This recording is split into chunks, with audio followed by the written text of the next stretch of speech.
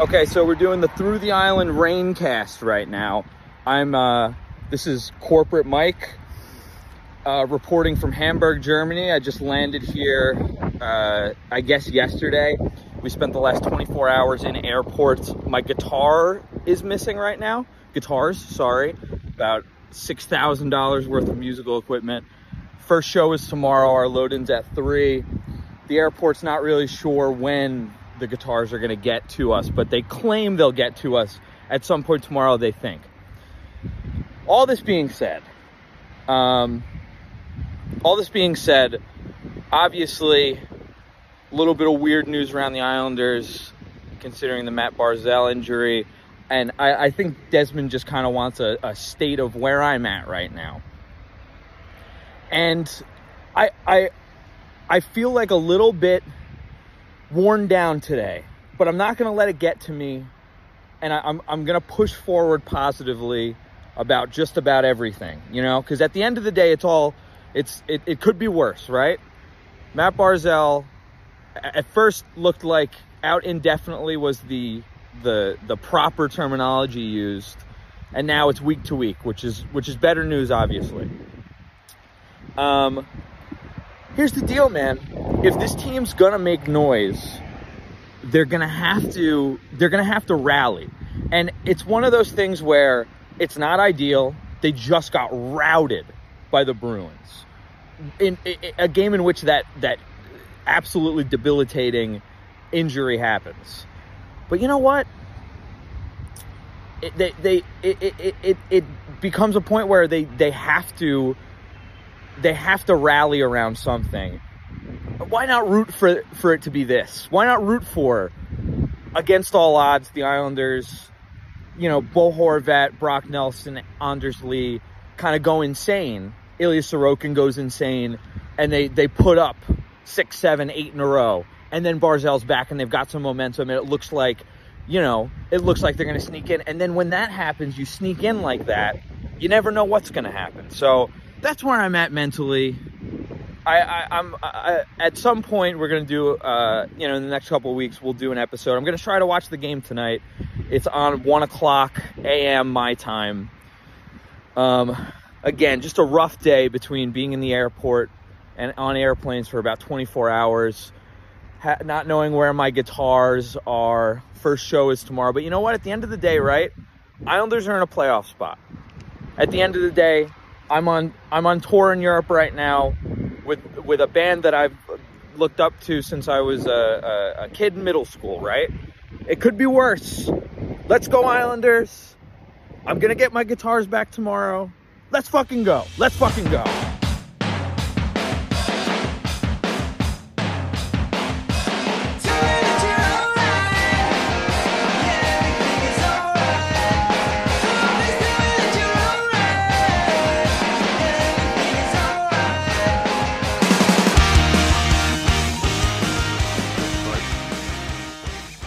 I heard it, yeah. Okay.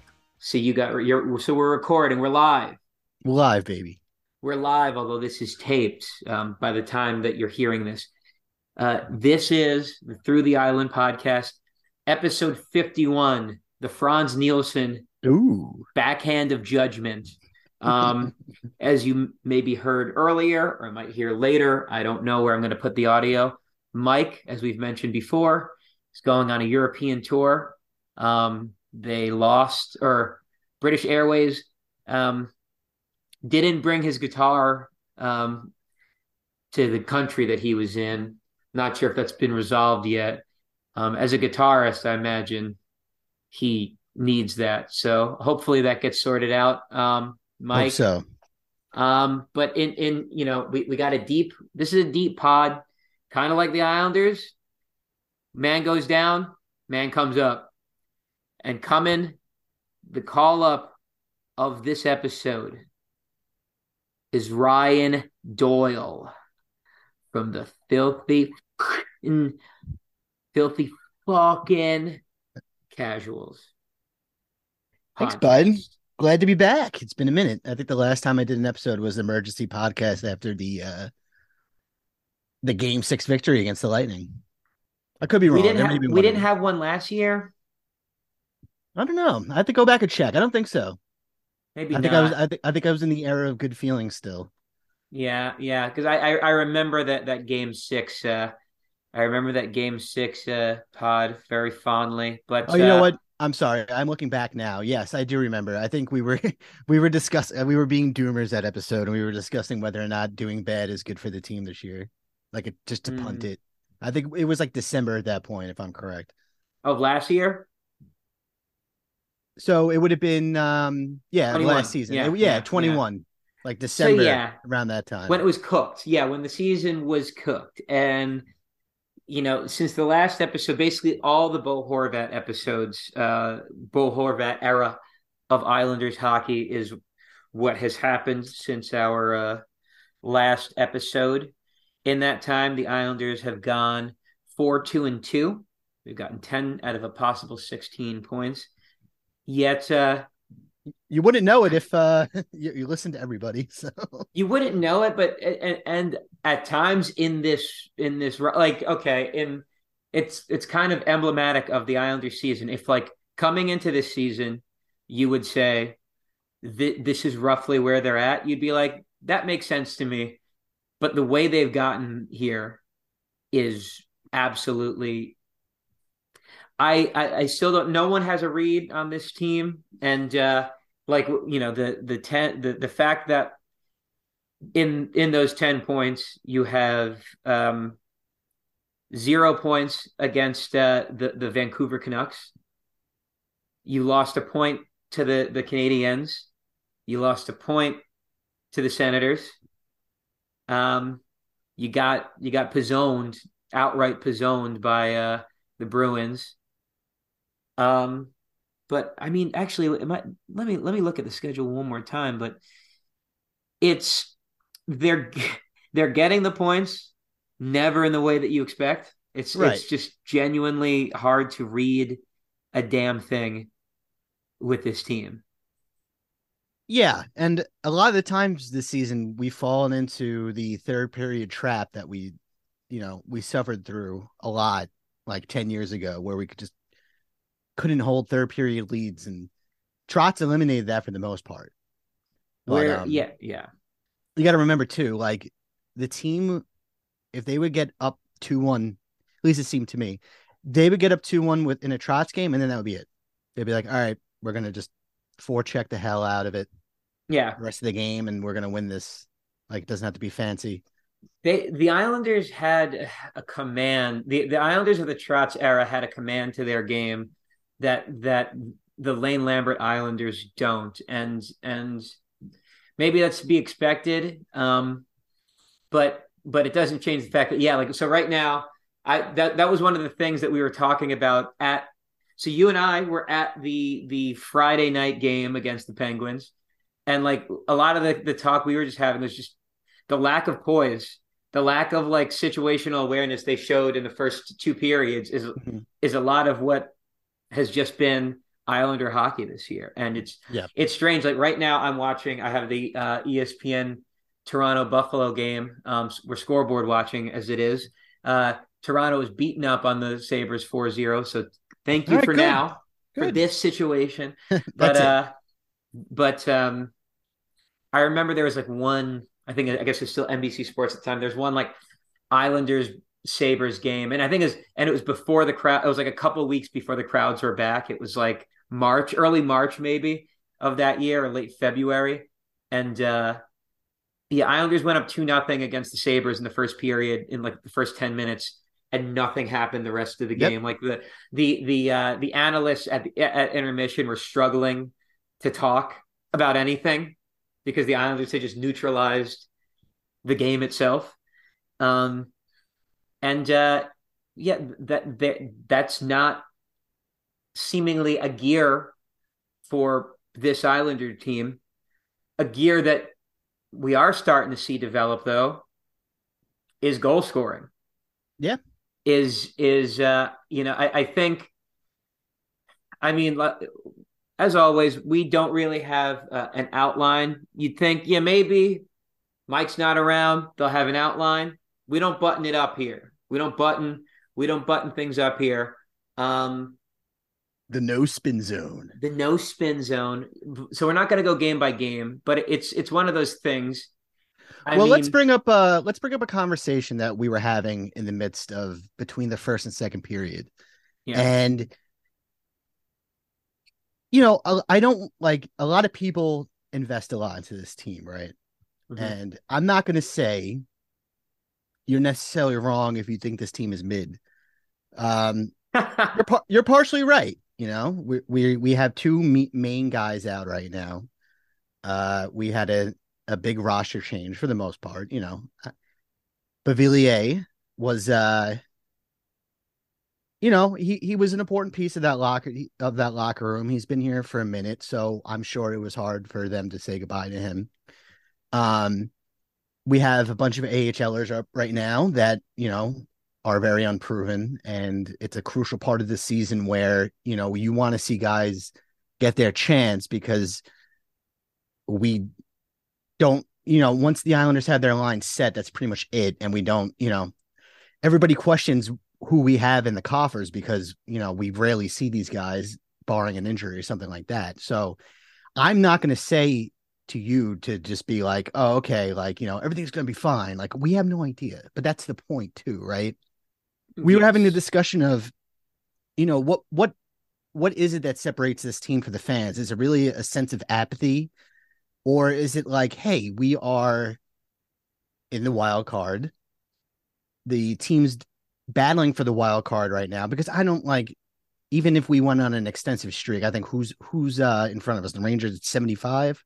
Yeah, it's a 10-point gap right now. Yeah, So I mean, I think the Islanders played so many games. They played the most games of any team in the NHL. Yeah, it's crazy. So we do have games in hand, which could go against us a little bit. But guess what? A lot of the other teams battling for the wild card are mid two right now, and I think that's that's a good thing going for us. I don't think any of those teams are going on an extensive run to catch the Rangers. So, it is where it is right now. I keep hearing final nail in the coffin, final nail in the coffin. Yeah. So, I mean, all I want to say is it's like we have 23 games left, right? You have two options. Or 22, yeah. 22. Yeah, so 22 after last night. You have two options here. You could take the red pill and meticulously analyze every game, and after it, you just want to tear it down and rebuild, or you could take the blue pill and just ride it out, because that's all we could do at this point. We have no idea what this team is going to be. It's not just a game; it's just a TV show. Just TV show. It's all. This scripted. is live TV, pal. But so I guess something that I've been thinking about is like, this has been a hard season to gauge.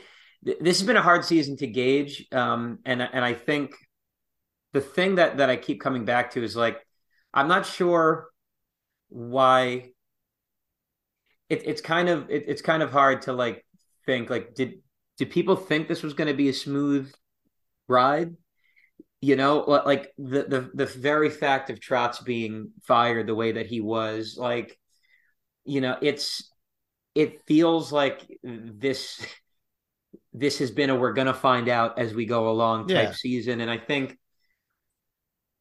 do I like that? No, I miss the stability of the Trotz era, but at the same time, it doesn't benefit you and anybody as a fan to just like have a fucking mental breakdown every bad period.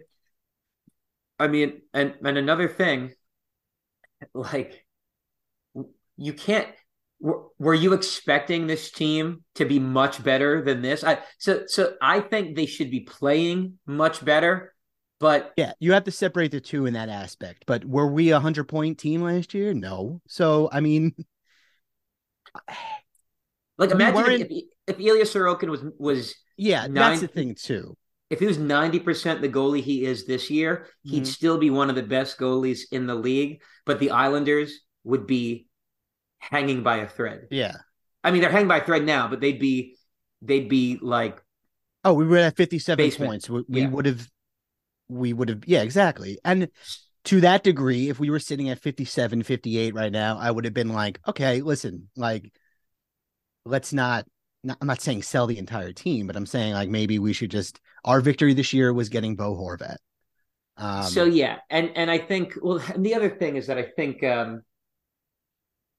I just, I guess, as it gets to, and the next episode, we're gonna try to record before trade deadline, which is next Friday. Okay. But something that I've been thinking about is I'm actually willing to. Lou has made mistakes, obviously, and I don't know that I necessarily want him to still be running the team. However, literally right now, I'm willing to trust him to pull off something good at the deadline this year. I don't know what it is. I don't know if that's in the selling category or in the buying territory. I'd hope it's both, honestly. I'd like to see them, trade the guys that aren't going to be back next year. Yeah. Like Mayfield and Varlamov. I think you could do both. I would hold on to Varley, and then, depending on what you get back for Mayfield, if you get someone with more contract control, I think you can do that deal. My I guess, but before we get too deep into that, it's just that, like, my point is that, okay, Lou has had his fucking L's. The Taves trade, obviously. Eberle, opting to put Eberle on the expansion draft rather than letting Seattle be the bad guy to break up the fourth line. Like that, those were mistakes, but Pajot, Palmieri, Andy Green, Bo Horvat, he was able to turn Letty into Ratu, which turned into Horvat. Yeah, that's a great way of looking at it. I'm willing. Two things. One, I'm willing to see that and think, you know what? Maybe he'll pull one last trick up his sleeve. And kind of like we were saying before, I'm at the mercy of this shit. So whatever, fuck it. Let's ride. Let's see what happens. But I'm. Go ahead. Did you want to finish your point? No, I don't know. Okay. Kind of high. What's Lou supposed to tell this team at 65 points? Sorry, guys. History dictates that the Islanders aren't going to do anything. So this chart says that we're not going to do anything. Yeah, so I'm just going to unload the team, and people are going to be fine with getting free most coupons next year and $10 Loudville tickets, and that's going to be that. No, I mean we're in it. That's it. That's all you can ask for at this point. And they're in it in part because this is a team of good NHLers. Yep. When they're healthy. A lot of them aren't. But this isn't, especially being an Islander fan, through the Fisherman team, or the second Fisherman. I started watching during one of the Fisherman years, and that's around the same time. It's been a long, hard road, and it's the way people talk about this team as if you don't know what it was like for to see Mats Lindgren as the first line center, or David Harlock on defense, or Mike Watt, Milan Jurchina of more recent vintage, Mark Eaton. There were some rough. Rob Schremp was the second line center at one point, so not good. This team is not that bad. They're not that good, but they're not that bad. And I'd also argue that I think they are good. I think they're solid. I think it's hard to argue that most of the players, they're healthy 20, are not solid players. Bailey's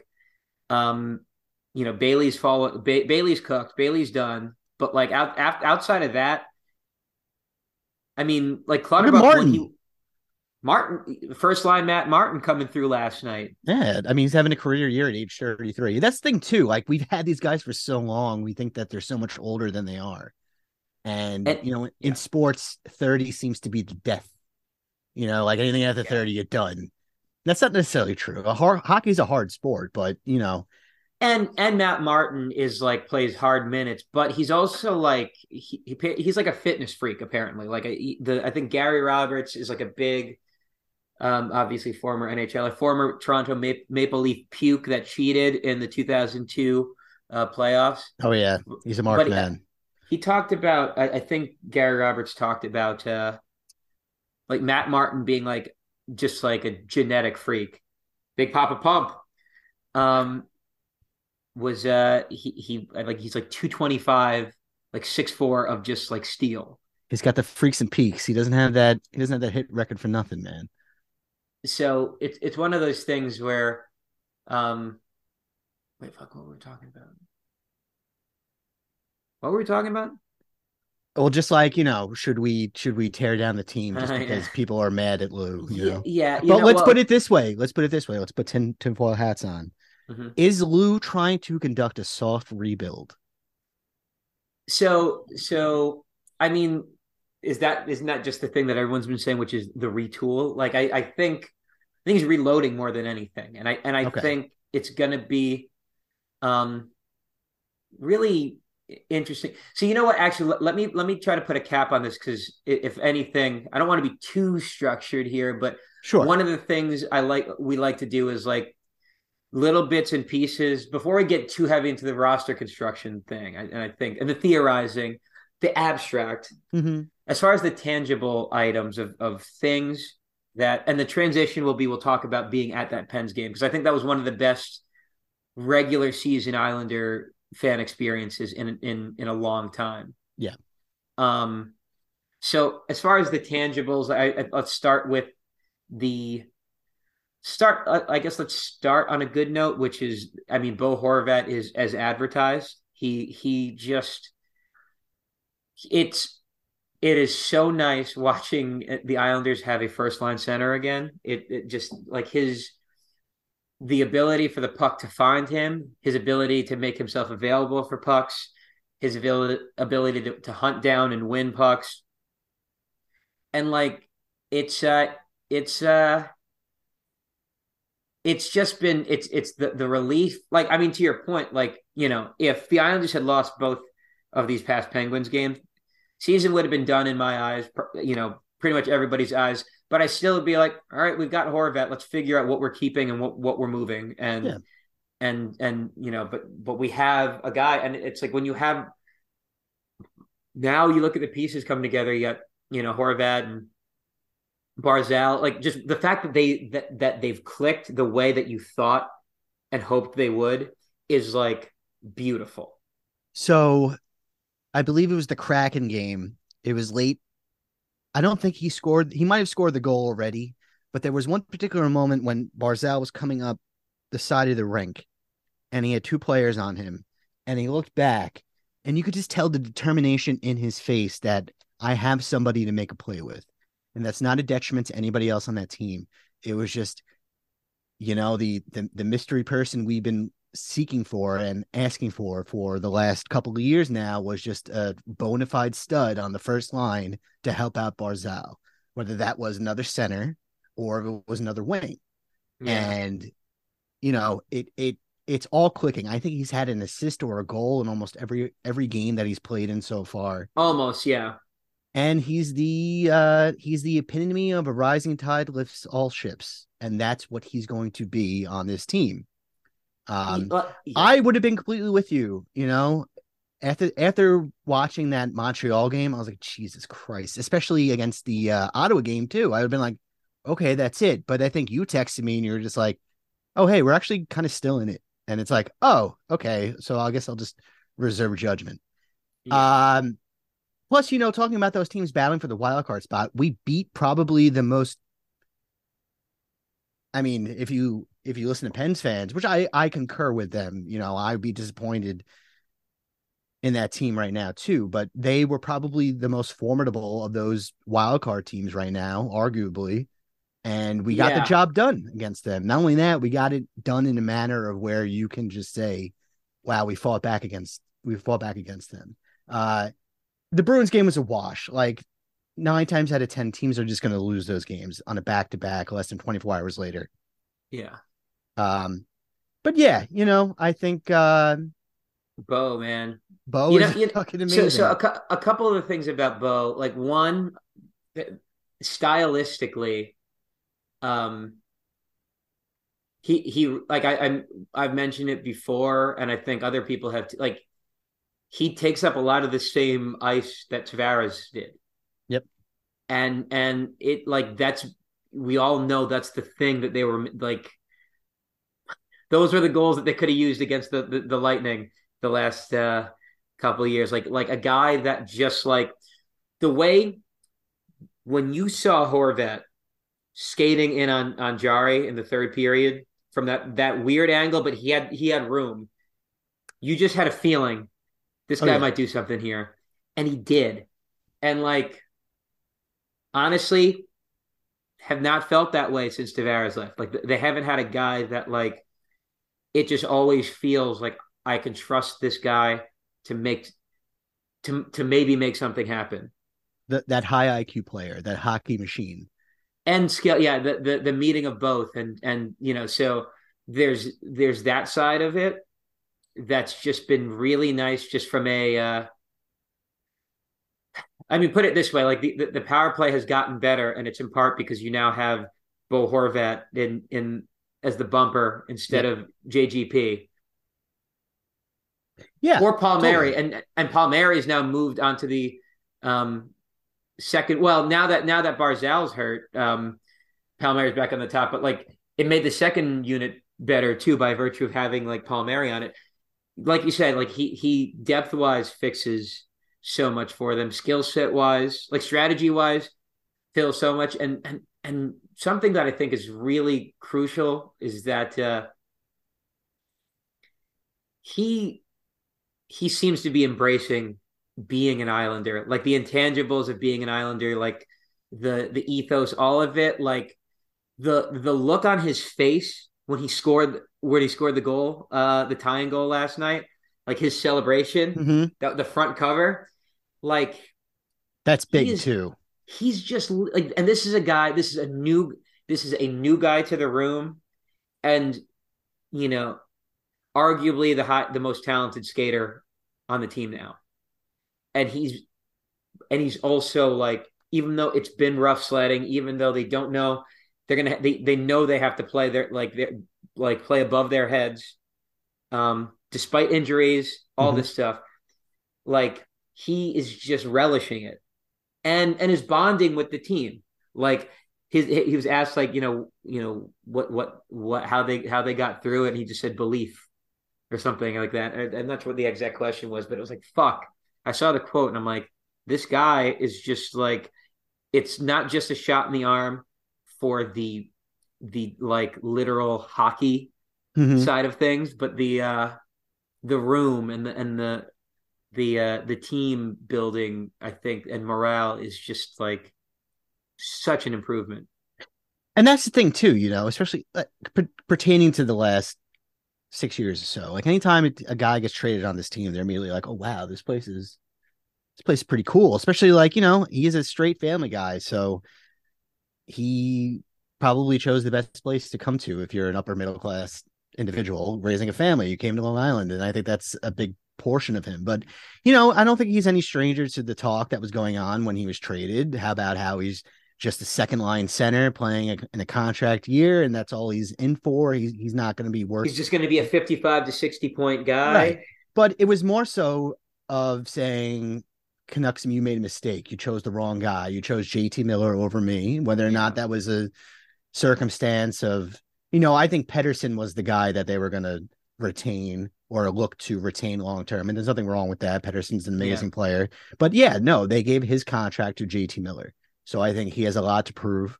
I think, certainly he's not going to be one of these guys. He's not going to be a Christian Ehrhoff getting 8 years, buku bucks from the Sabres, and then just falling off the face of the earth. He's not going to be one of those types of players.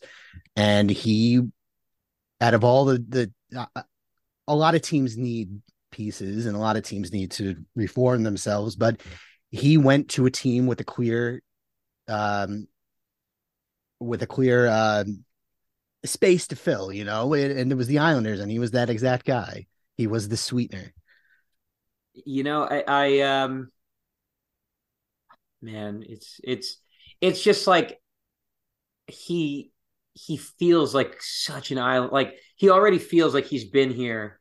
So like he's already part of the identity of this team. Yep. It's awesome. And I mean, as we talk about the retooling and the re-envisioning, it's like a guy with character and skill is nice. Like the new identity is going to be like that type of like higher level of play too. Yeah, While he's a guy also that we don't normally get. And, again, an and unfortunate circumstance of being the Islanders is that you either get these guys by hook or crook. And it's, we don't have an opportunity we can get free agents, but we're going to have to overpay or we're going to have to yeah, trade in the situation. And there's nothing wrong with that. Draft picks are sus. I don't want to go back and look at all the drafts.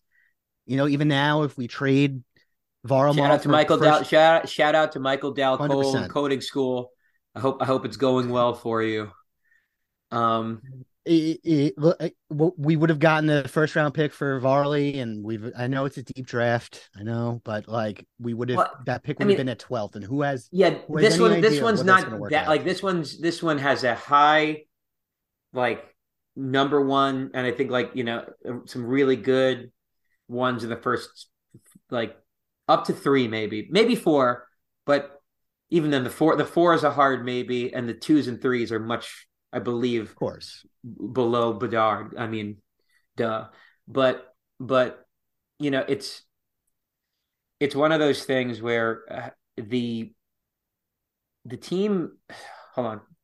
Something that I feel like bringing up is also we talk about like team building. I'm wearing the jersey right now. Anders Lee, this is another guy that's been super scrutinized. We talk about the Islanders bringing in a captain who felt like they got cast away. Um, Anders Lee has seems to like the second the Islanders like have a not even 2 game losing streak, they lose a game. Anders Lee an overpaid bum, blah blah blah blah blah. The guy, um, you know, in both Penguins games, he has been humongous. He has been absolutely humongous. Um, he's on pace for 30 goals again, and it's one of to your point. We have to overpay. You got to overpay to keep your guys too, and that's part of the thing with Anders Lee. But this is a bird in hands franchise. That's we can't rely on the mystery box mm-hmm. unless the mystery box is big enough that there could be something really really good in there. It's not big enough this time It could to be be Anders thinking. Lee, so just take Anders Lee, Peter. Yeah, Oh, we'll take the yeah. box. but I mean, just with Anders, it's just it's is he overpaid? Yeah, probably, but he matters to the Islanders. He makes a difference to Yes. the Islanders. His situation was a little tricky too because we kind of went after Panarin and we're ready to say goodbye to him and kind of had our tail in our hands coming back to him like, hey, you want to sign this deal? So I don't know if he would have gotten 7 years somewhere else if he decided not to come back to, but he's a homegrown guy. I don't think it was ever in his attitude to. I think Lou said, hey, would you mind holding on, see what happens? We'll try to, That's what that is what happened. He and they had like yeah, and I mean that the fact that Lee was willing to do that, like as far as like the dedication to the team and this whole culture, you can talk about it being bullshit platitudes, and on some level it is, but also consider the fact that sports isn't that deep. So right. it's one of those things where something as simple as simple as that, but as big as that, as what was one of the things that Anders was that went viral. I think it was during that first year, the NHLPA interview, like best quality in a teammate or like virtue or whatever, and it was like loyalty, and it was like that his that's not just that sounds like a shot at Tavares, but like it's one of those things where he lived it in that instance because I remember there was reports of Minnesota, Chicago being huge into him. Like he could have gotten, I mean, he probably could have gotten a little bit more, probably less term, but he probably could have gotten um, more money per year somewhere else. Yeah. And also the fact is he didn't even let it get to that stage. Yeah, So like I don't think I mean, who knows what was going on behind the scenes, but there wasn't a point in that free agency day or the morning of. So that morning Panarin was signed. So then we were kind of just like, oh shit, all right, what do we do now? now are they going to And lose? Are they? Oh my god, are they going to yeah, and lose? there was never Yeah, an indication of like, he's close. It wasn't like a Kadri situation where you knew yeah. three other teams that were in on him. Yeah, that just goes to show what he meant to this team. Uh, And Nelson, what the team means to him. exactly. I think Nelson is another amazing. Like look where he's at. About to have another stellar year. 9 goals against. It was either 9 goals against Trishan Jari or just 9 goals in the last 2 seasons against the Penguins, which is just a phenomenal stat. You want your guys to show up against particular teams, and he's just been that guy, and he just keeps his head down, forging on in that second line, and really just has he gotten to a Kreider level like he did last season? No, but I mean, like, look who's on their team. But still, Yeah. I mean, we have 2 30-goal guys of, I don't know Well, if it's it's going to be three. three. These three got Horvat, Nelson, and Lee. I mean, like that's a pretty good scoring point. And then when you add Palmieri onto it, like I honestly, like you're starting to feel like by virtue of having, like you said, when you don't have to be like starting with Kyle Palmieri, like, or Mhm. when you have to start at Brock Nelson or Andrews Right. Lee, when that's in addition to Bo Horvat and Matt Barzal. I mean, Barzal's not a goal scorer, but it's one of those things where those guys like Nelson, he's something, man. Like it's one of those things where I think I talked about it when we were at the game on Friday, but it's like, man, I would really love for like Nelson to become like the Islanders, I don't know, like Killorn or like Tyler Johnson, like a guy that just like stays with them, like signs when this deal ends, if he's still kicking it, you know, 2 years from now, see it, if he could take like a bit of a hometown discount to just stay here and be here because he's getting better with age. It's crazy. It's Yeah. it's crazy. It's the first 2 or 3 Trotz years, it felt like the thing with Nelson had become just a great 200-foot defenseman that does a little bit of everything, like just like a stronger Franz Nielsen type, basically more scoring than playmaking, but like you know, um, but the fact that he's like kicked it into like the finesse. I want to say like starting with the 21 playoffs to now, it feels like the finesse side of Nelson's game has really taken over. These breakaway goals, these crazy dangles. He is just becoming a more dynamic player with age, which is like the opposite of how things usually go. Yeah, and I mean, I certainly didn't expect him to be at this level in his career. Um, he's at 57 right now, Some points. 57 points. He had 59 last year. So, look, man, we the shopping list that fans make for all the Islanders to get this guy or get this guy, like you have to focus on, you know, who we have, who we have to condition, who we have to improve, and has it been the perfect journey? No, but Lee and Nelson are the perfect embodiment of team building. And, those guys who you're not going to find in free agency, who are not going to be available to trade because no team is going to give up that middle of the pack, builders that you fill in for the second and third lines. They're not Yeah. easy to come by. And also like, yeah. And you usually have to overpay to get them. Exactly. So if you're going to have to overpay in assets or whatever, like overpaying a little bit here and there. I know. I mean, I know this is a thing that like saying that sets some people off. That yeah, that extra point 0.5 adds up. Blah, blah, like all those extra point 0.5s or extra mils really add up. It's like one of those things where it's like not really, not really. If you consider the fact that like the Islanders are almost never going to get the A market, the A plus guy, then no. If they're going to just so they're going to need to level up some other way. So like, you might as well if that extra point 0.5 gets the Islanders the player, they'll do it. They'll do it. And it's so it's one of those things where it's just nonsense of like, you know, how like everybody would be like, you have to pay these guys. Like, of course he's playing hard in his contract year. He wants to get fucking paid, you know? Yeah.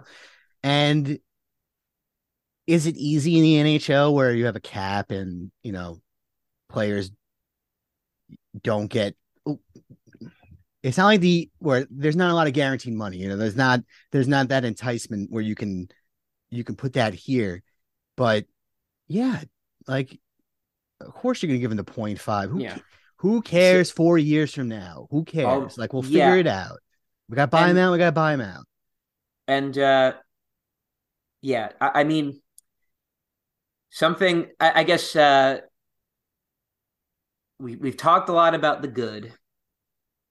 While we're on forwards, actually a lot of times we go forwards and then work our way to the goal, which is usually a quick conversation. Spoiler, Sorokin is God. I don't know what more needs to be said, but regarding the forwards, we got to talk about we have to acknowledge Zach Parise. Of course. We were at his 1200th game, and like, I mean, you know, people thought it was a Brock Nelson hat trick, which pissed me off. Like, I was so angry when they thought that it was a Brock Nelson hat trick, and they just like let the Penguins get so much rest by just throwing hats. But Zach Parise, like the fact that like the Islanders won that game and the game-winning goal was by like the 38-year-old Iron Man, best contract in the NHL, man. Man, like part of why I want the Islanders to make the playoffs is to keep Zach Parise next year. Like, that's one of the things I'm rooting for at this point, because I don't trust that if you trade him, there's going to be a handshake agree, because whether or not, you know, it's in his best interest to, you know, go for a cup, he'll be annoyed on some level. Well, he'll just view this whole thing as, oh, it didn't work out. I tried it. It didn't work. I'll, you know, move on. He has absolutely no reason to take I want to see him at the playoffs because I want to see that man in the fucking playoffs. You know, I want to see him go. I want to see him lead this team, be that veteran presence. You know, he's been there before. But also, like, you know, if it doesn't work out this year, I'm not going to argue that he definitely doesn't deserve league minimum next year, you know? Yeah. There might have been another team to give him more than the league minimum, but I think, you know, he knows what's going on with this team. He knows he's getting paid, and he knows he's getting paid by the Wild for the next 75 That's years. That's true. I didn't really... So that's a good way of looking at it. Okay, so maybe I'm a little wrong there. There's some of that on paper, but though, you know. I mean, one of the things that's been rough, the injuries, the Pajot being out, who knows how long? Who knows? Because we don't know ever with any of these. Barzal out indefinitely, bit worrisome. And then they said week to week. I don't believe anything. I'm going to find out when it happens. Yeah, it's such a crapshoot. That's what I treat. The way they've treated the injuries this year, I'll see them when I see them. Okay. I don't know if that's a thing because they don't want players being targeted in certain areas when they do come back. Is that too nefarious to think about, or is that really the reason why they don't? It's not even necessarily nefarious, but it's more that it's like, it's not like you wouldn't need to disclose that a guy's knee. It doesn't necessarily matter what specific muscle. You just need to know generally where and you'll be able to see on the video where the player felt something or had something happen, and now that could be a weak spot moving forward. Yeah, I did feel a little better that they left the door open for, I guess, like the last 2 weeks of the season. But yeah, you know, injuries are just, it happened again this year. You know, we Pellick, whatever happened to him, probably the highest IQ player on this team, certainly Yeah. amongst the defensemen. He hasn't been the same. I think whatever injury he had was going to take more than a season. Whether or not he was 100% healthy up here in the Mind Grapes, it's going to take him a minute to adjust. And I don't think, he necessarily had the amount of time to do that. For Romanoff brain injury. for brain, he hurt his Yeah. brain. He put the blue powder crayon up his nose and he became stupid again. But you know, yeah. So that's really, I think the defense core is really, kind of the question mark this season. Pulak hasn't been that for the most part. Hasn't been that, that sniper guy, the guy that Pellick his feeds up. offense is his offense is Yes. gone. And I think that was a huge part of his game that's really missing. And I think we would be maybe 72, 73 if he was playing at a full level. Romanov should be. We essentially, we traded a first round pick for an individual. We probably would have picked a defenseman at 13, I think it was. We got him. He hasn't necessarily been clicking. He has some bright spots here and there. Dobson is getting there. He's still a young guy. Like, we got to give him a little more time in that aspect. And then of course Mayfield is Mayfield. He's playing fine. I don't think he is. I think this is probably his last season on the team. I don't like. Does he deserve to be paid at what he wants? Probably. Should we give it to him? I don't think so. So No. The Islanders yeah, need more. They need to have as much as possible for when it's time for a new Sorokin contract and a new yeah, Dobson contract. and that's okay. That's just those business. those are the next two pieces of business that the Islanders need to See, we don't want to retain everybody.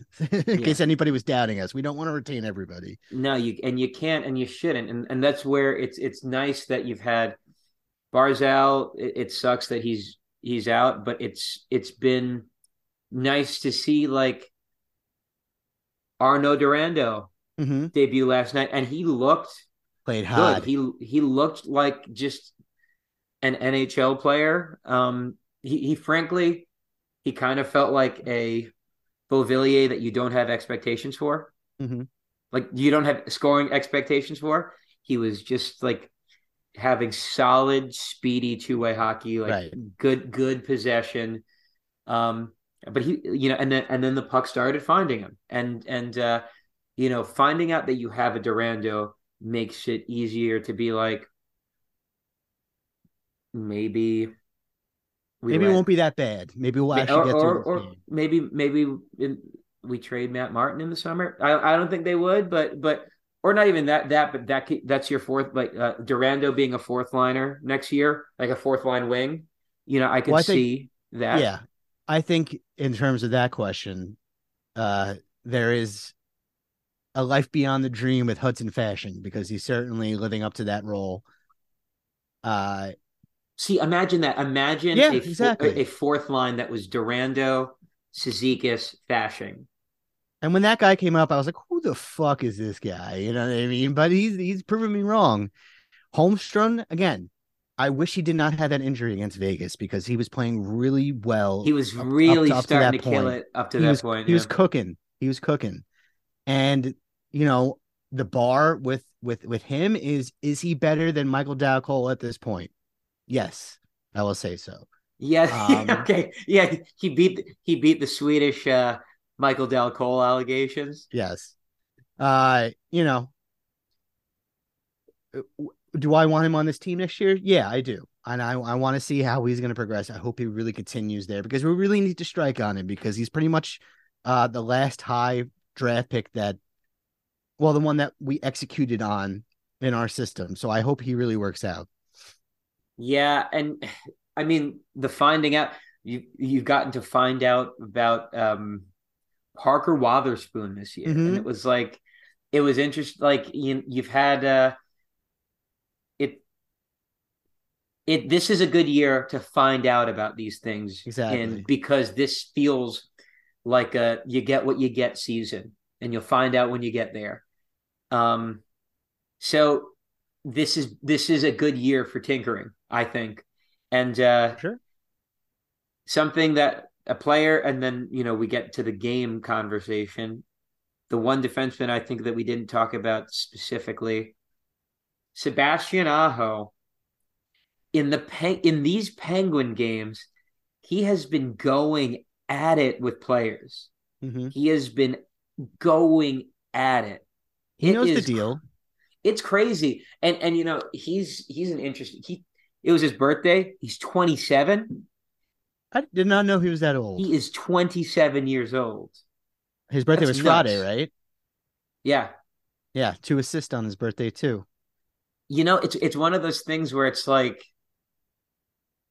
it feels like there's a tension to the Islanders season.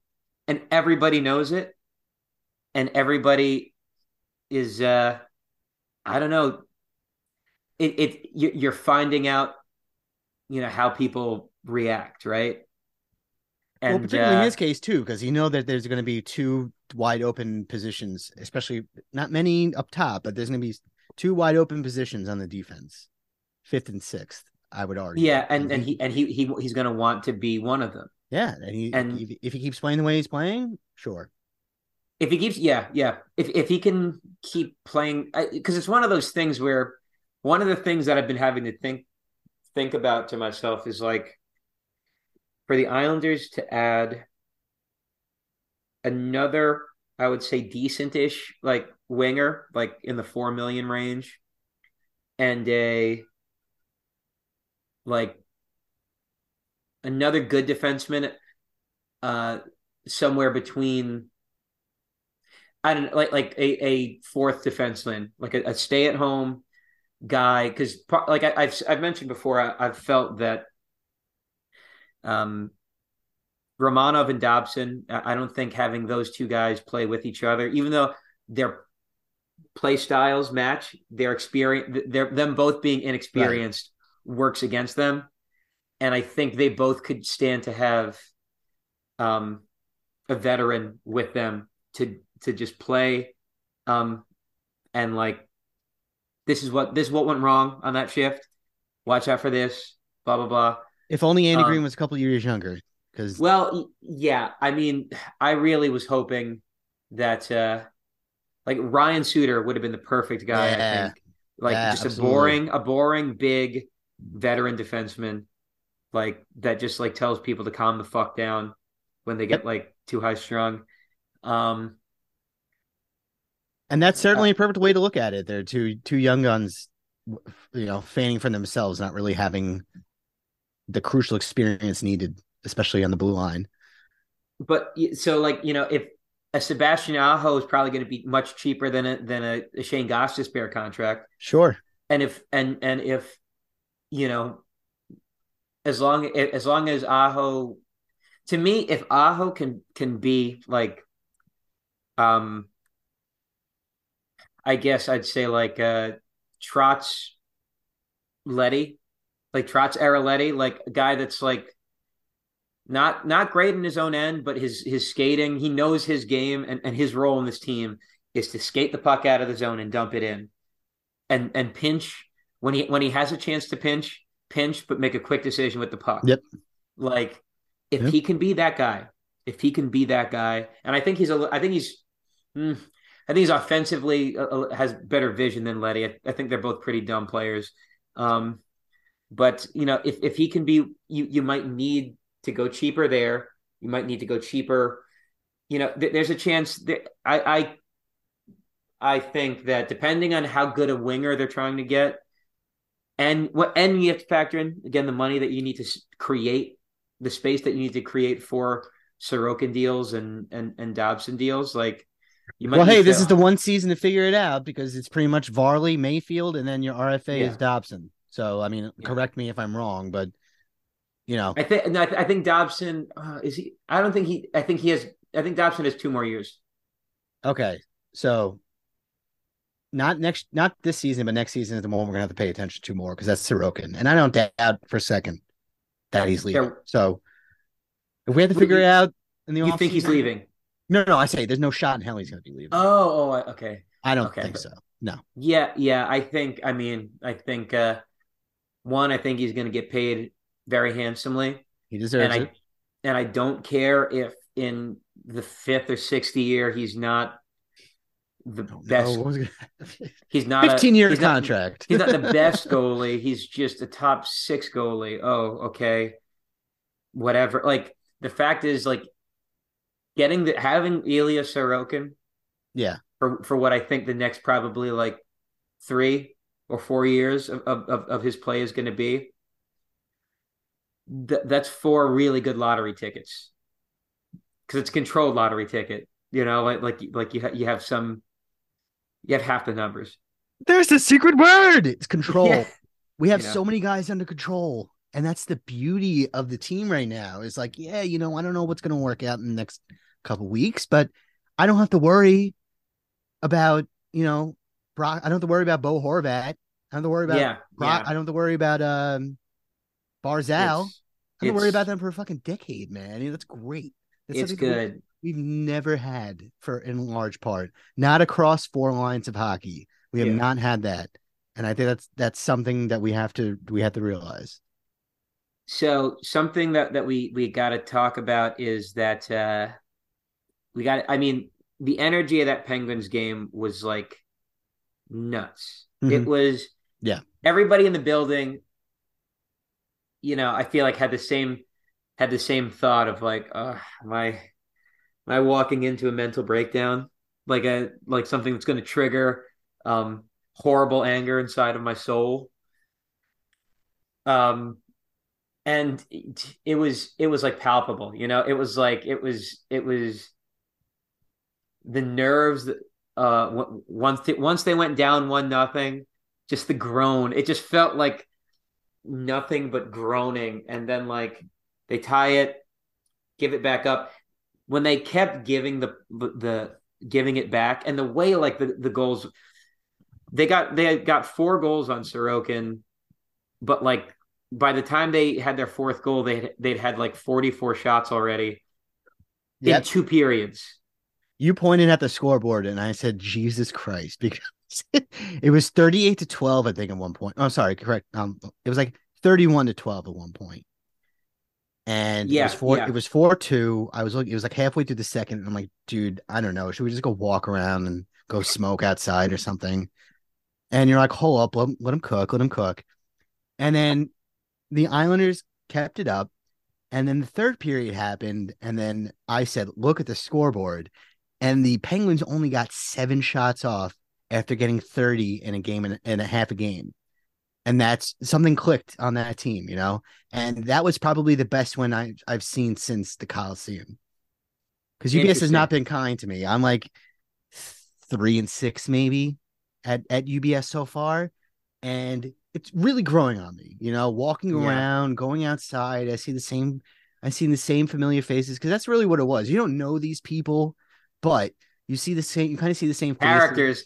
There's a lot. It's like The Simpsons. There's a bunch of kids Right. that are always in like that are classmates of Bart and Lisa that have never had like storylines. Have Yeah, like rarely the girl with the pointy glasses, or like Martin and that. Lewis. You see the Martin and Lewis of Islander fans. Yeah, It's really become a town square, and that was something that like I really wanted. The energy that I wanted to come over from Nassau Coliseum was like, I'm going to Uncle Louie's house. I'm going to have a nice Sunday dinner. I'm going to go to Nassau Coliseum. I'm going to see all my boys. We're all going to hang out. And yeah, is it a little corporate? Absolutely. Do I love paying $17 for a White Claw? I do not. Do I love paying $20 for a chicken sandwich? I do not. But I get to see all my friends, and it's not that far away, So I think it's slowly getting that identity. But yeah.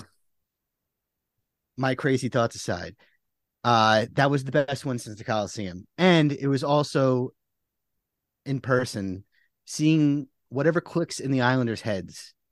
And it's not totally lost. It wasn't all Barry, something amongst them. Because you were honestly one of the few people to talk. We didn't want to talk about this, but maybe something was lost in the locker room. I don't know. maybe the team wanted to put the foot to the gas pedal, and then Barry said, no, we have to trust the system. In a lot of ways, he was right.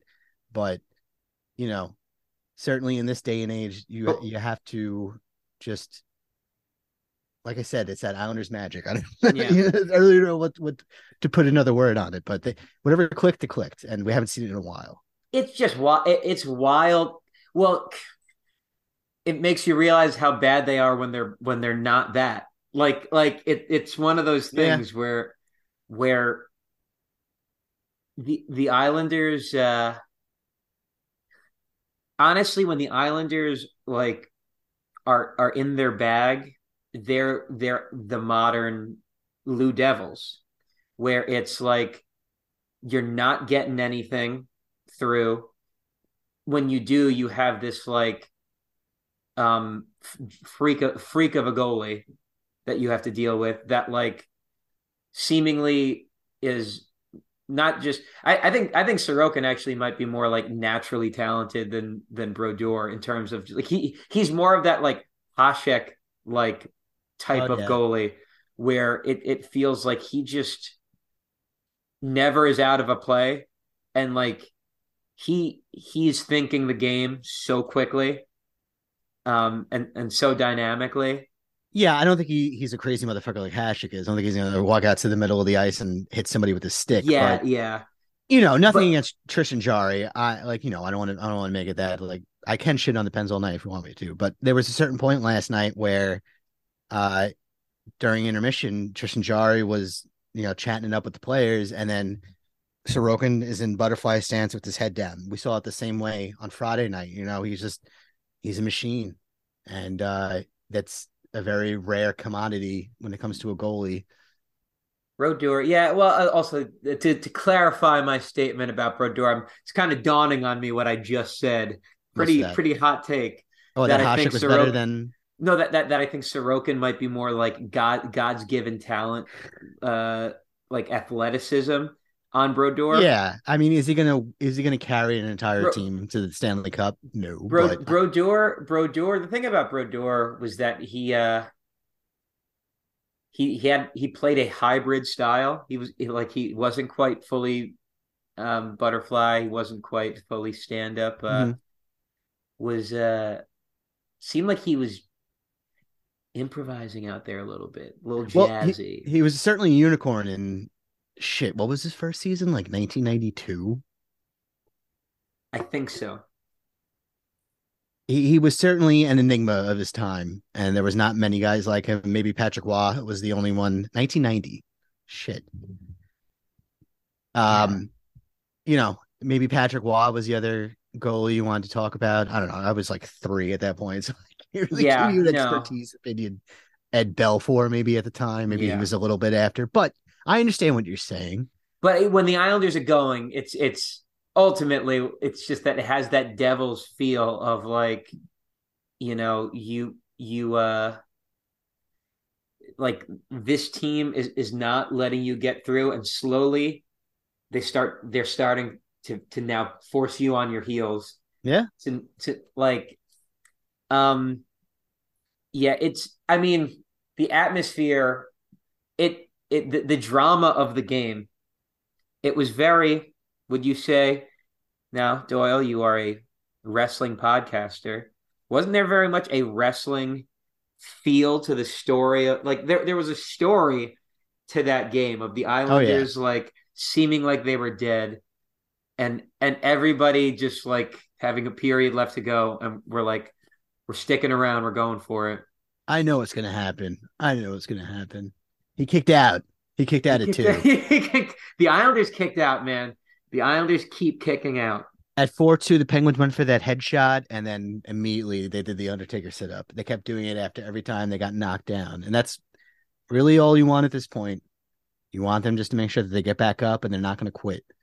And even if we have It's games like Saturday against the Bruins, we're not going to call it there. We're going to see what happens because honestly, I don't at this point I care more about games against teams like the Penguins than I do about the Bruins.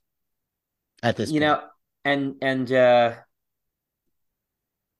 well, another thing about that, a specific thing that we have to get to about the game was the from an atmosphere standpoint was the tying goal. When they got that tying goal, which I called, that's what I wanted to lead it in with that. I called it. I was like, they're on the power play.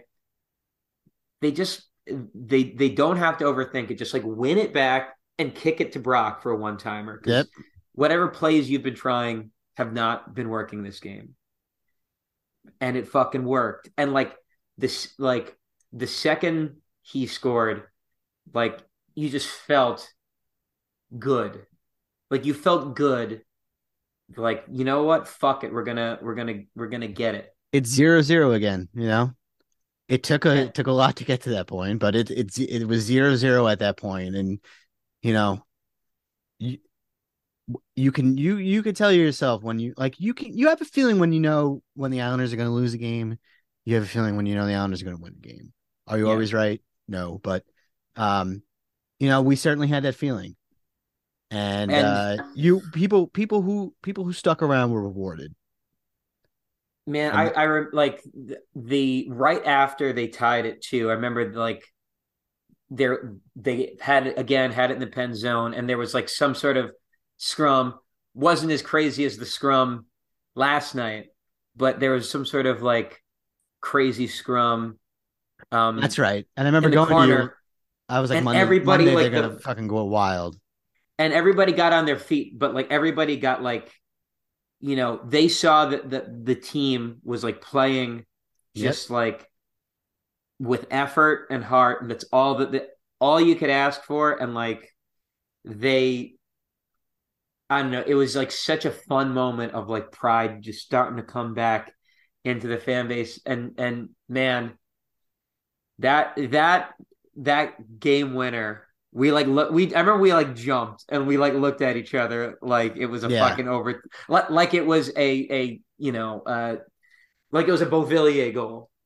There was still a good 8 minutes left in the game, but I think me and you were like, all right, we No, got I it. think They're there's like only two. I think they 2 minutes. tied it when Oh, there's okay. around that. The Penguins are just such a built-in like Chad Paxton, rich boy fucking bully too. Like it's already a built-in character where it doesn't take much to will yourself against them. They're such an all due respect. I'm not like Sidney Crosby's a bitch, all that good stuff. I mean, they're the Penguins though. They're one of the best teams in the last 15 years. But it was like that play earlier where Barzal hooked Malkin, but like he was like lying on Barzal's stick, like he just stabbed him in the eye or something like that. And Barzal's looking at him like, "What are you doing, man? Like this is crazy. Like just get up. I know I committed a penalty against you, but you're clearly flourishing now, and you have to relax." So Man, this is we have to touch on the way we'll segue out of this is or the middle point is once again the Pittsburgh beat writers and Penguins Twitter really just coming unglued about the New York Islanders they and just and lose their and, and fucking their and minds, their man. disgusting displays uh, of unsportsmanlike conduct and shit. The amount of hysterics from like credentialed journalists is embarrassing. Oh, the Pittsburgh Gazette. What a time honored paper. Who gives a fuck, man?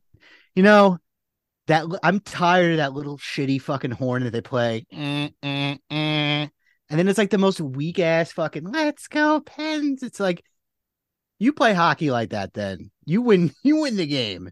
And they said that the fights didn't really make a difference for the team, but I saw Letang freaking out in the penalty box. Man, You could see what happened after that point. It favored the dude, and Islanders. it's ridiculous. Like we all think the Islanders having Ross Johnston is ridiculous, and it is. It is. It's 100% ridiculous that this guy has gotten 8 years of contract, 8 years of NHL contracts from the New York Islanders, but he He's the has. last of a dying breed.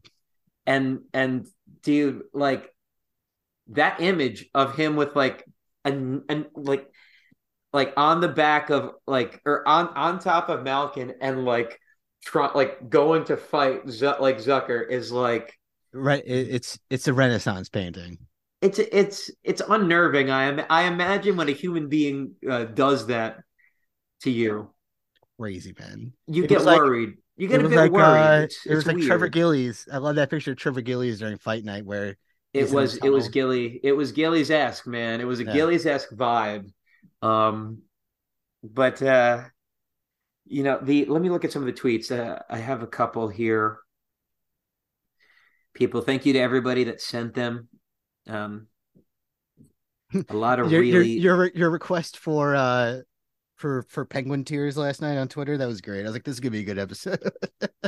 Please send it all my way. send give. We want the smoke. Oh yeah. Rob Rossi, to a man, Penguins didn't think second period stuff, quote unquote stuff, had much impact on result. Mike Sullivan said he thought Penguins got some energy from it. Chris Letang lamented trade off of Pittsburgh skill players for Islanders other players. And it's like, yeah, your one of the skills is situational awareness, and you failed it, you dumbass. None of that, you failed it twice in less than 72 hours. Dumbass. Idiot alert. Idiot, idiot, idiot. Um, yeah, it's what I love about that one, this tweet. So it's like Mike Sullivan said he thought Penguins got some energy from it. That's actually no, I liked it. It was good. Yeah. That's what's saying that is. Such Sure, like a bud. whitewashed way to like portray it. Actually, no, actually I like this. I like it like this. Actually, I like getting my getting a swirly. I like getting my head put in the toilet bowl and having a little bit of an alfalfa thing from toilet water on my head. Yeah. That's what he said, basically. Ryan Burke losing his mind from GM box as Islanders and Penguins get into several scrums and one fight. Kenny Malkin, who looked like he might have been hurt going with Ross Johnston, back up and defending himself. Crowd loving it. Burke is banging loudly on table. Sorry, Berkey. Let's see here. We got I know there's some other ones. Um, let's see here. Did you see any? I saw the main offender, which was that quote that it didn't really make a difference, or like they didn't it had no conclusion on the way that they played the game, but that was obvious bullshit of just like tampering down the fact that you lost another game that you were up in to the Islanders. The Josh Yohei from the Athletic. The Islanders aren't very good as they were playing without injured standouts Matt Barzal and Josh Bailey. I love the you don't watch the Islanders this year, but Josh Bailey lives rent free in your fan base's head. Beautiful. While Sorokin was brilliant, the rest of the Islanders were wildly unimpressive, and yet they still won. You just can't let this happen. The Penguins outshot them 47-32. Consider this, idiot. Um, the Penguins includes Tristan Jarry, who cannot make a save when you need him to. That is part of the Penguins. Goaltending does not get to constantly exist on this island independent because the team contracted both players. It's one of those things where it's like, you knew what we were getting into this season, so that counts. That counts as the Penguins. Of course. The giveaways that led to both the game tying goal and game winning goal, both those were shit plays. Mm-hmm. And good teams don't make those. So maybe you're not that good. Well, it's just like it was deja vu at that point, and not shoring up your game where you're about to again blow a 2-goal lead. Like Wildly there was no blow it out your ass. My God. there was no situational awareness at that point. It's like, oh shit, this is happening again, but we have to play classy hockey. Get the fuck out of here. How about a nice cup of Zip it. Zip it. Zip it. Ooh. Yeah, I don't. I thought there were more. There probably are. I don't want to go into the replies. I only have 7%. Yeah, that's And I okay. don't know where my charger is, so I don't know. The vibes are so funny. Like the vibes are. It's so funny that the Islanders just like unnerve like It's these. not just them too, man. You know, the greasy Islanders. Whether or not, I guess people don't expected it from us. I guess it was just people just had us as the basement dwellers for a good I think 10 team. years. I think the like the Islanders gimmick about like running on vibes and running on like determination. When you get whiffs of that starting back up again, teams have seen how that can carry the Islanders. Mm-hmm. And even if they've lost a bit defensively, and again, I think that's something that Lane has to figure out. That's the because realistically, like okay, I think I'm just gonna choose to think and believe and hope all three they make the playoffs. And if they do that, there's not a chance Lambert's getting fired. So I don't think he is either. Even if they don't make the playoffs, I don't think he is because, like, I'm not going to say the guy has a Trotz-esque plan that he abides to, but maybe it's just like let me give figure it more out. let me give more autonomy to the players. Whether or not it's going to work out for me is one thing, but the freedom to go out there and just let them play is a very big Let factor. them find out. Well, Yeah, like let them find out. if that's what they're saying they need to do, then okay, let's try it. The thing is, we've seen enough of it not working Exactly. consistently enough Mm-hmm. that it does need to change. Like one of the there's and the way that we didn't really get into the details of the defense, but like maybe you agree with me on this. It is so hard to judge this defense as a core because something systemically has to be wrong for Pelican Pulak to just look as just like inconsistent and shaky as they've looked. One of I the believe goals. that was one of the questions that was afforded to us tonight. Oh, okay. Well, we'll get to it. I don't know. Right. But No, I mean there's definitely yeah, something missing, and the big portion of there's it no is way that those he. guys fall off unless there's some sort of like misreading of what's supposed to be happening here. Yeah, And yeah. therefore I can only judge Romanov and Noah Dobson's growing pains so much. If if like a system that was clearly thriving for veterans is out of nowhere has just like fallen out of orbit, something in the system as a whole is going to be difficult for a learning defenseman to deal with. Yeah, it's a monkey paw curl, you want more offense. Okay, we have to take focus off the defense then. But yeah, man, the thing that teams, even if it hasn't been as tight, like if the Islanders are running off belief and you get to the playoffs again, that's an Islander team that believes in itself. Because that's the other thing. It felt like they weren't believing in themselves. Those first two periods, it felt like they didn't believe in themselves. And Yep. maybe they did, and they just weren't getting rewarded. But because they didn't, who knows? Whatever. Maybe it's just that their goaltending is ass. Yeah, it's that too. So like, and guess what? That's part of the team. Yeah. So fuck them basically. Because listen, if we had this podcast on February 21st, 2020, obviously, things happened. We would have been saying the same thing. This team is not going to make the playoffs. We could have had this conversation on February 21st, 2021. This team not going to make the playoffs. But look what happened both times. And arguably, this team is better than those teams, right? Today, as of today, maybe not because we're missing two critical pieces. But you get my Yeah, sentiment.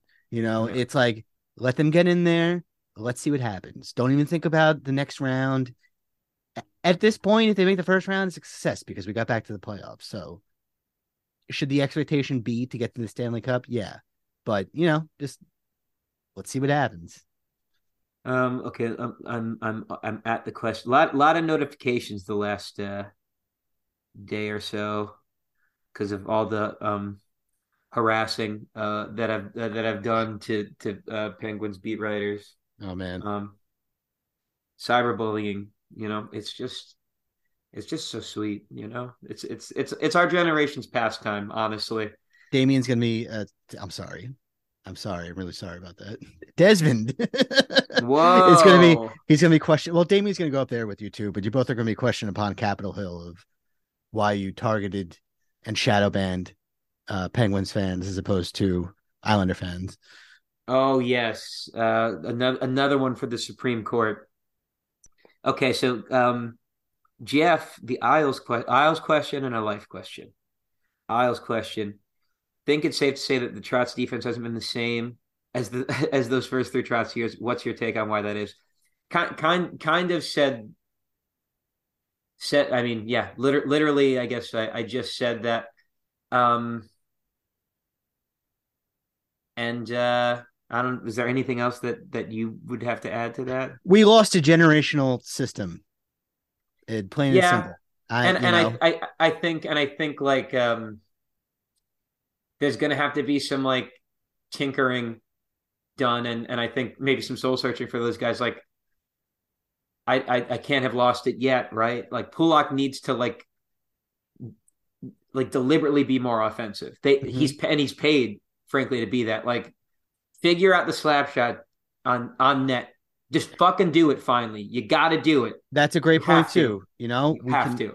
We can argue all day if we want to pay these guys or not. He was paid and he has to live up to his contract. So yes, he needs to find himself again. So Pelech I needs to get his footing again. Whether or not that injury is thank still in God the he back didn't of his fucking mind. break his fucking leg into three That's right. Yeah. pieces. So is he good? I I mean, he didn't hear came back anything in the about that. third period. He, Okay. he was All right. playing in the third, and but it's one of those things. I like the individual pieces need to be better. They do, but when all the individual pieces are not grasping at it, at a like particularly substantial level, that's systemic. But like definition, that's definitionally systemic. Well, like we said too, I think it's a matter of pairing. I think you need to shift it up in the offseason. You get Romanoff or Dobson, that veteran player that you could stick on the second or third line to pair them with. You condition Dobson. Hopefully he gets better. He becomes uh same vein as Pulak, that the quarterback on the power play and all Yeah, that good I stuff. mean, if he can be their John Carlson, like Yes, if he yes, can be that for the Islanders, that would be huge. Um, definitely. the life question: what is a life moment or life experience that gives you the same feeling as how you felt after each of those Penguins wins? It's a Oof. life moment. Thinking something was going to go poorly and then feeling relieved. Well, I left my job after 6 years, and I was so worried of whether or not I could exist somewhere else in my meager occupation. But it's been going pretty good, and it's kind of the best decision that I made in a while. So, I don't know whether or not that has to relate to. I think it's seeing things through is the advice I would give to that, and not giving up. And even if things have played out 9 times in your life, there might be that one time where it might work out for you. And we had a bump along the way on Saturday, but worked out twice. You know, I think we seen things through. So just stick it through. Yeah, I mean, I guess for me, it's like I don't know. I'm trying to think of like a specific life event. And I just something that my brain just keeps going to is like generally just like adulthood. Yeah. It was something that I was like, oh, this is gonna suck.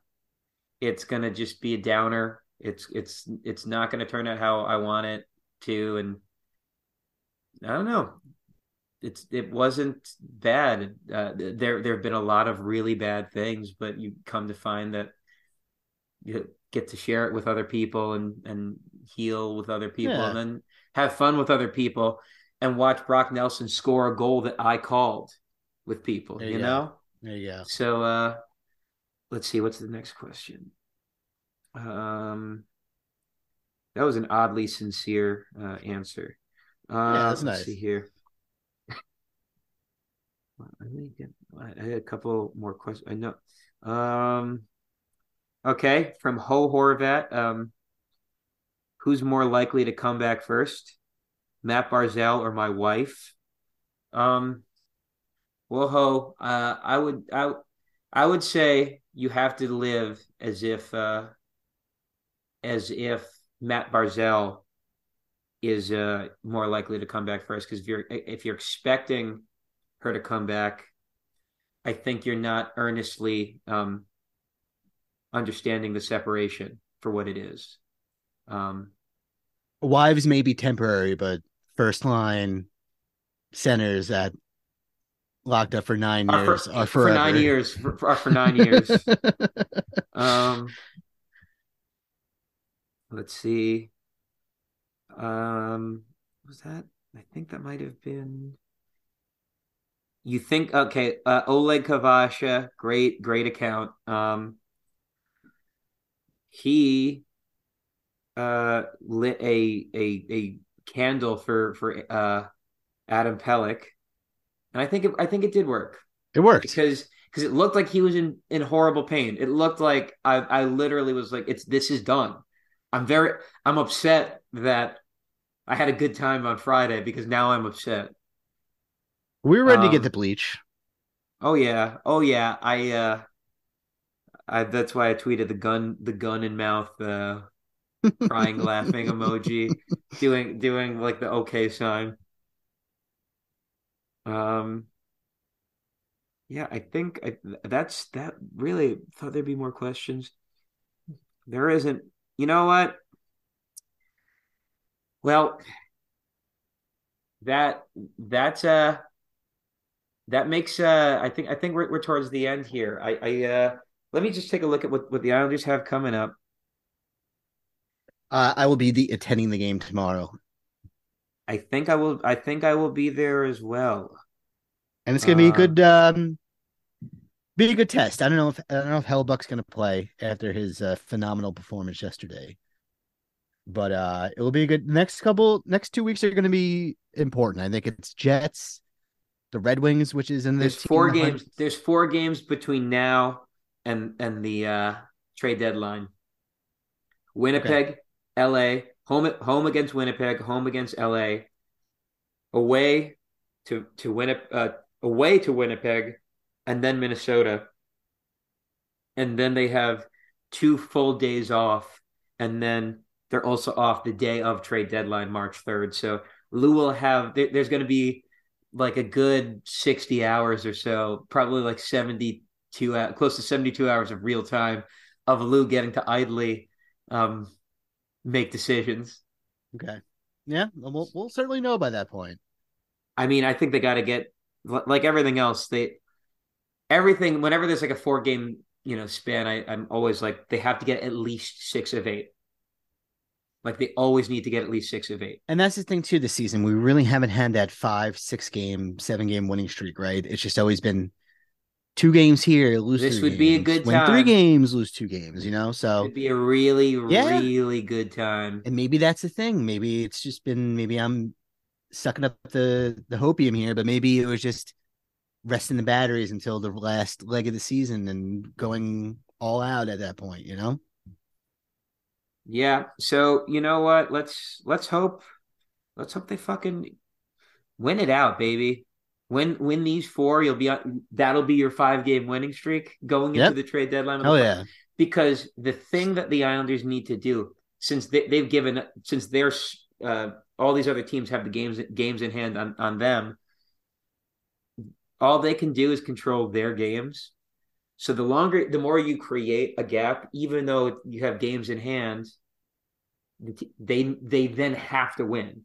They Mm-hmm. then it puts that much more pressure. And ultimately, what it comes down to is all those other teams, their defense and their goaltending Well, their goaltending, I definitely don't trust.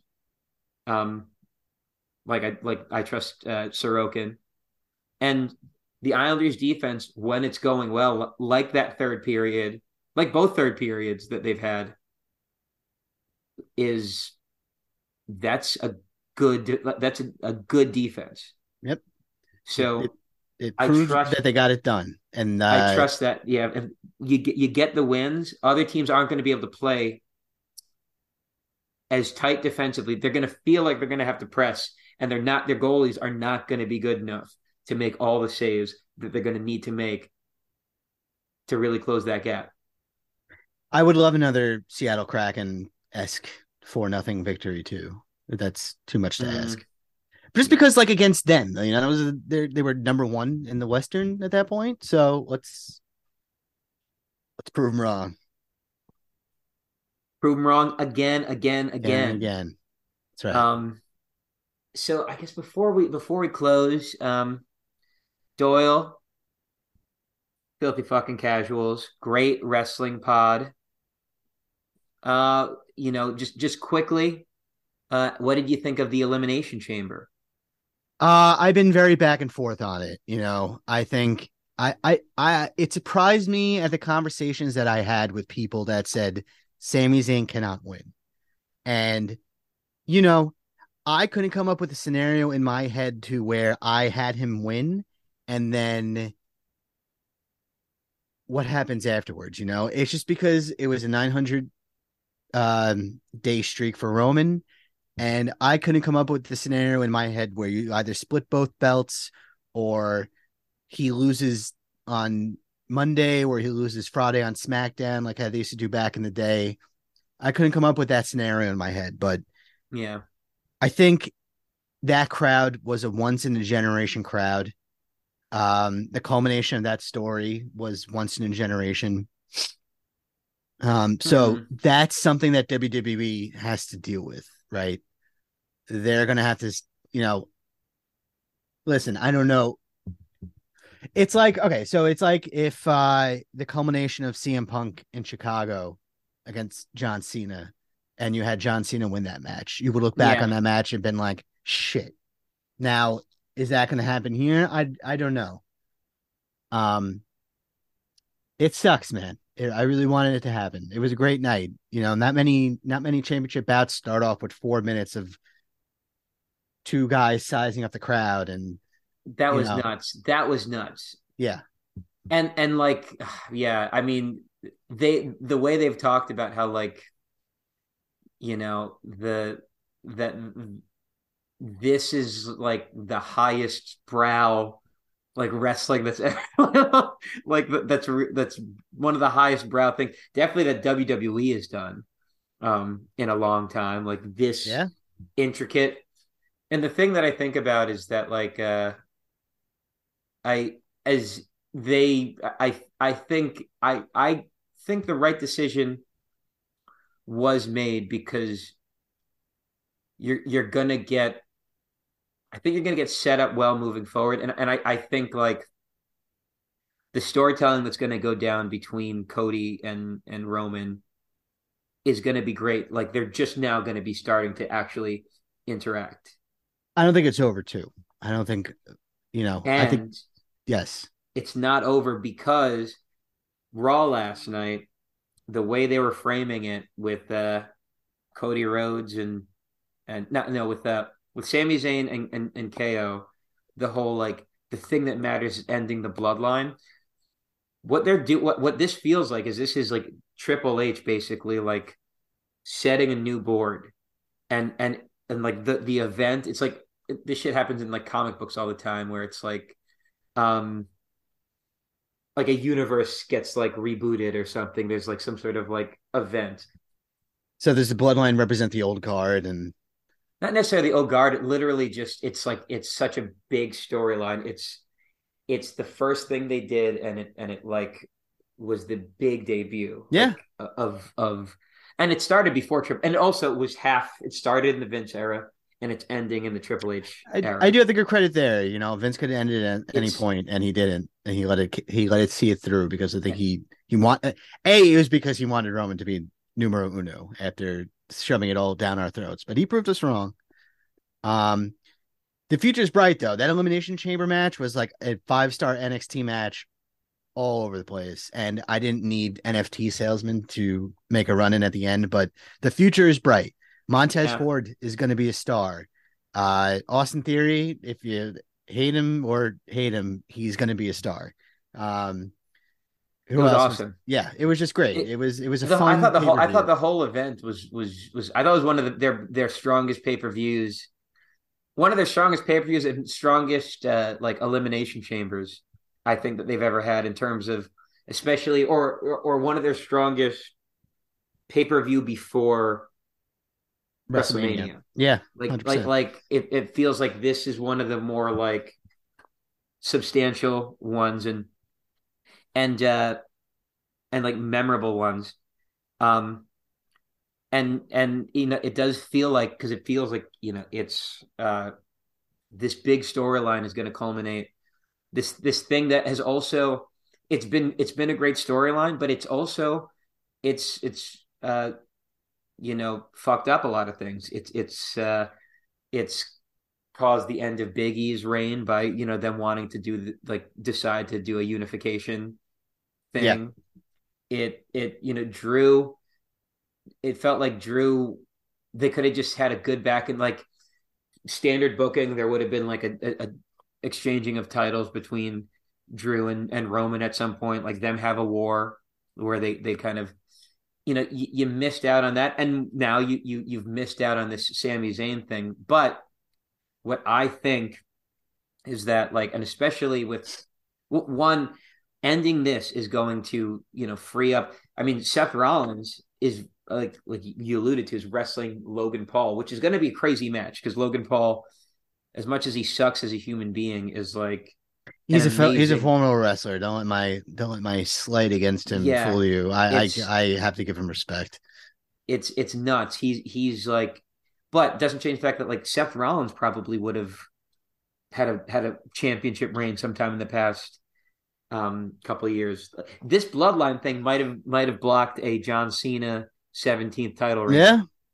Well, let's put it this way: when it's all said and done, you're gonna have 6 main guys. That there's not gonna just be one guy. There's gonna be 6 individuals that have been waiting in the wings.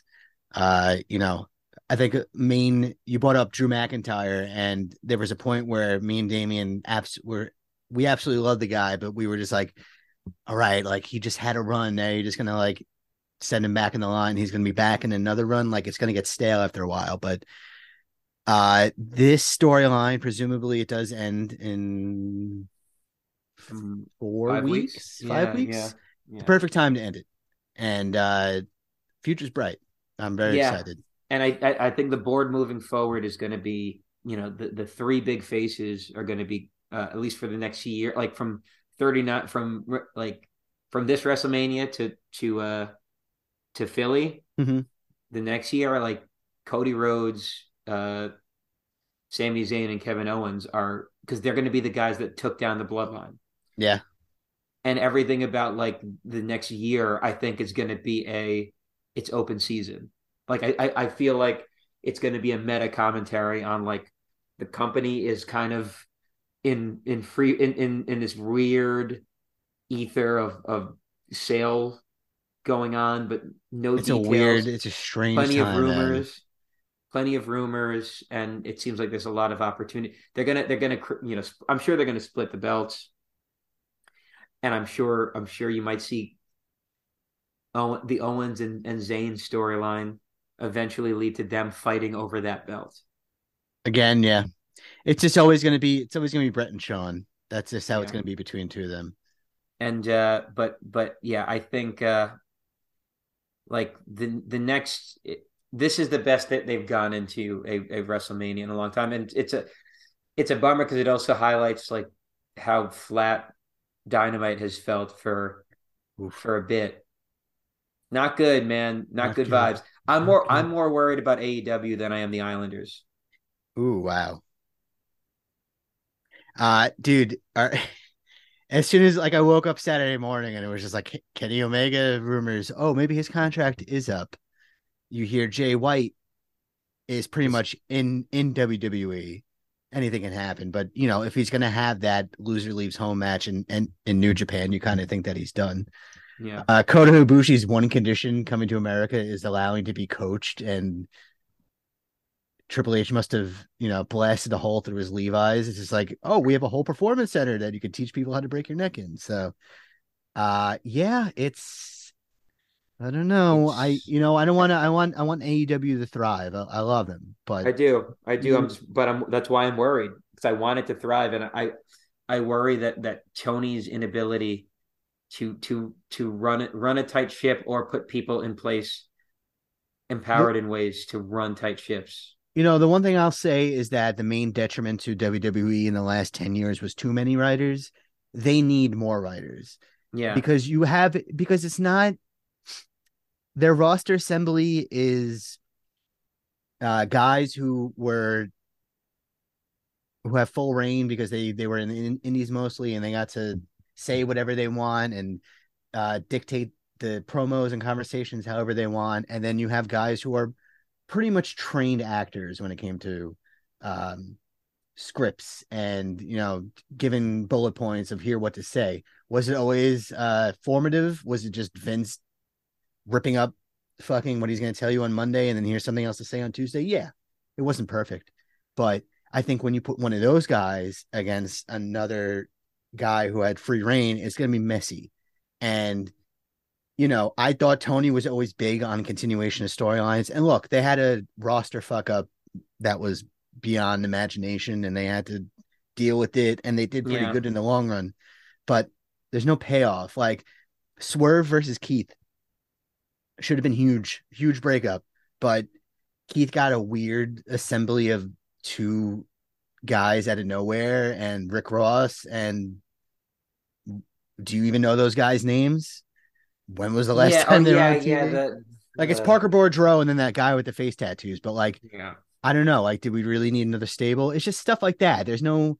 We're now approaching as amazing as he is once he is this generation's talent, like MJF, like another uh line of like you have to do these 4 matches in order to have a championship match with me. It's very stale. And I think they could turn it around, but they are unfortunately see the thing was is that when Tony was getting all those guys like Adam Cole and Regal and Daniel Bryan, WWE was dead in the water. So I figured he thought to himself, I have like 3 years to cook and see what's going to go on here.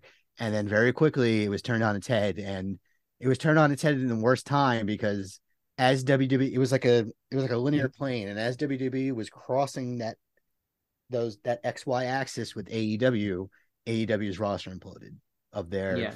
4 main guys. So they have to figure it out, and I think they will, but it's gonna take some time, and they have to do some soul searching, and they got to figure out what they want to be moving forward. Tony's got to fucking shut the fuck up. He has, it's a you don't get taken as a credible promoter Yeah, if you are viewed as a distraction to the brand that you're coke fueled like Twitter rants are like yeah, doing anything to make this seem like a legitimate company to work with. it's nuts too because you have individuals like Jeff Jarrett.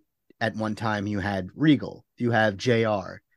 Let those guys be VPs backstage. Let them deal with the roster. You do not have to have your hand in every pot there. The community will, a lot of people don't want to give him flowers because he's a very grating individual, but the community will always be thankful for Tony Khan for what he did, for what he created, what he brought to the table.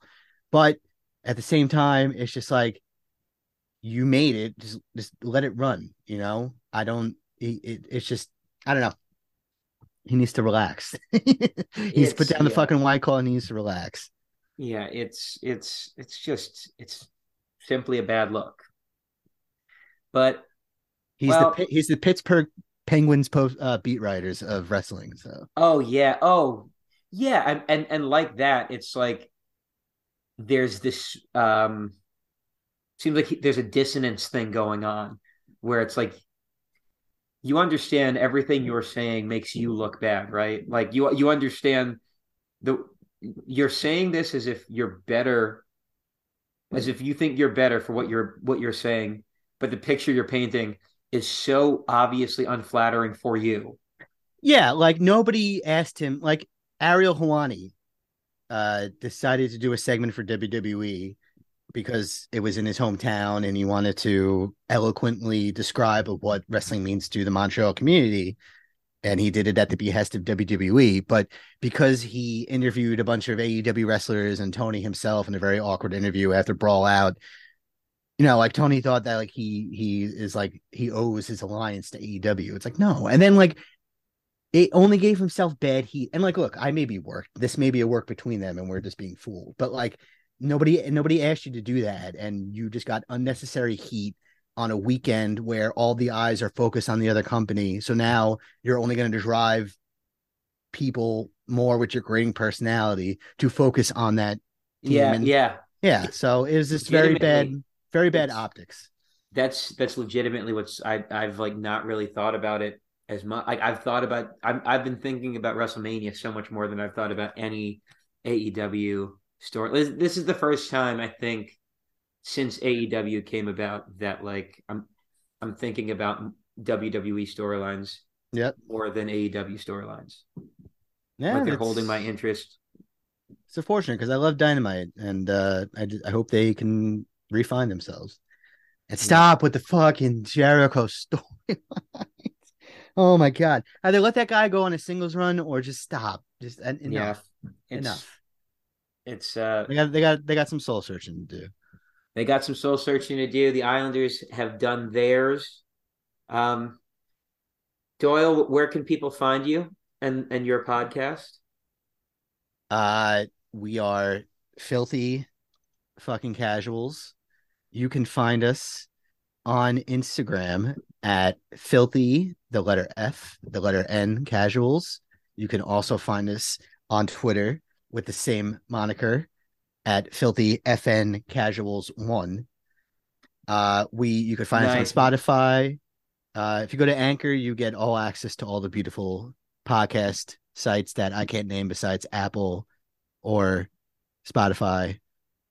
I don't know if you're using any third party podcast sites, but more power to you. Support the little guy in Silicon Valley.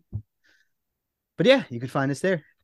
And we like to pride ourselves as the thinking and working man's podcast for wrestling. It's true.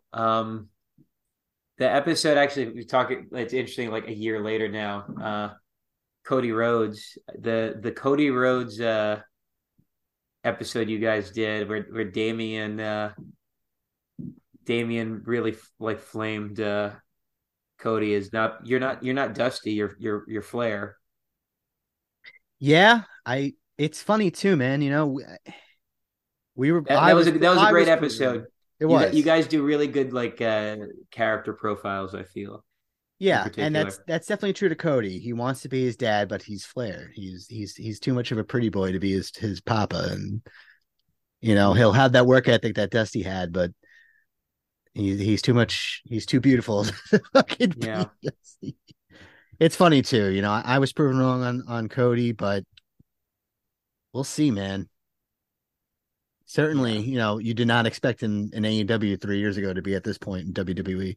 I always kind of felt in the back of my mind that he was going to always go back one day, but not certainly Not that three. quickly. Yeah, exactly. Not that quickly, and you would have thought he would have had success in AEW first before that happening, but Right. it's crazy. But yeah. All right. So thank you for subbing in for Mike, who if I haven't played his uh audio, I'll play it at the end here. But this has been Through the Island podcast. Thanks. Bye. See you.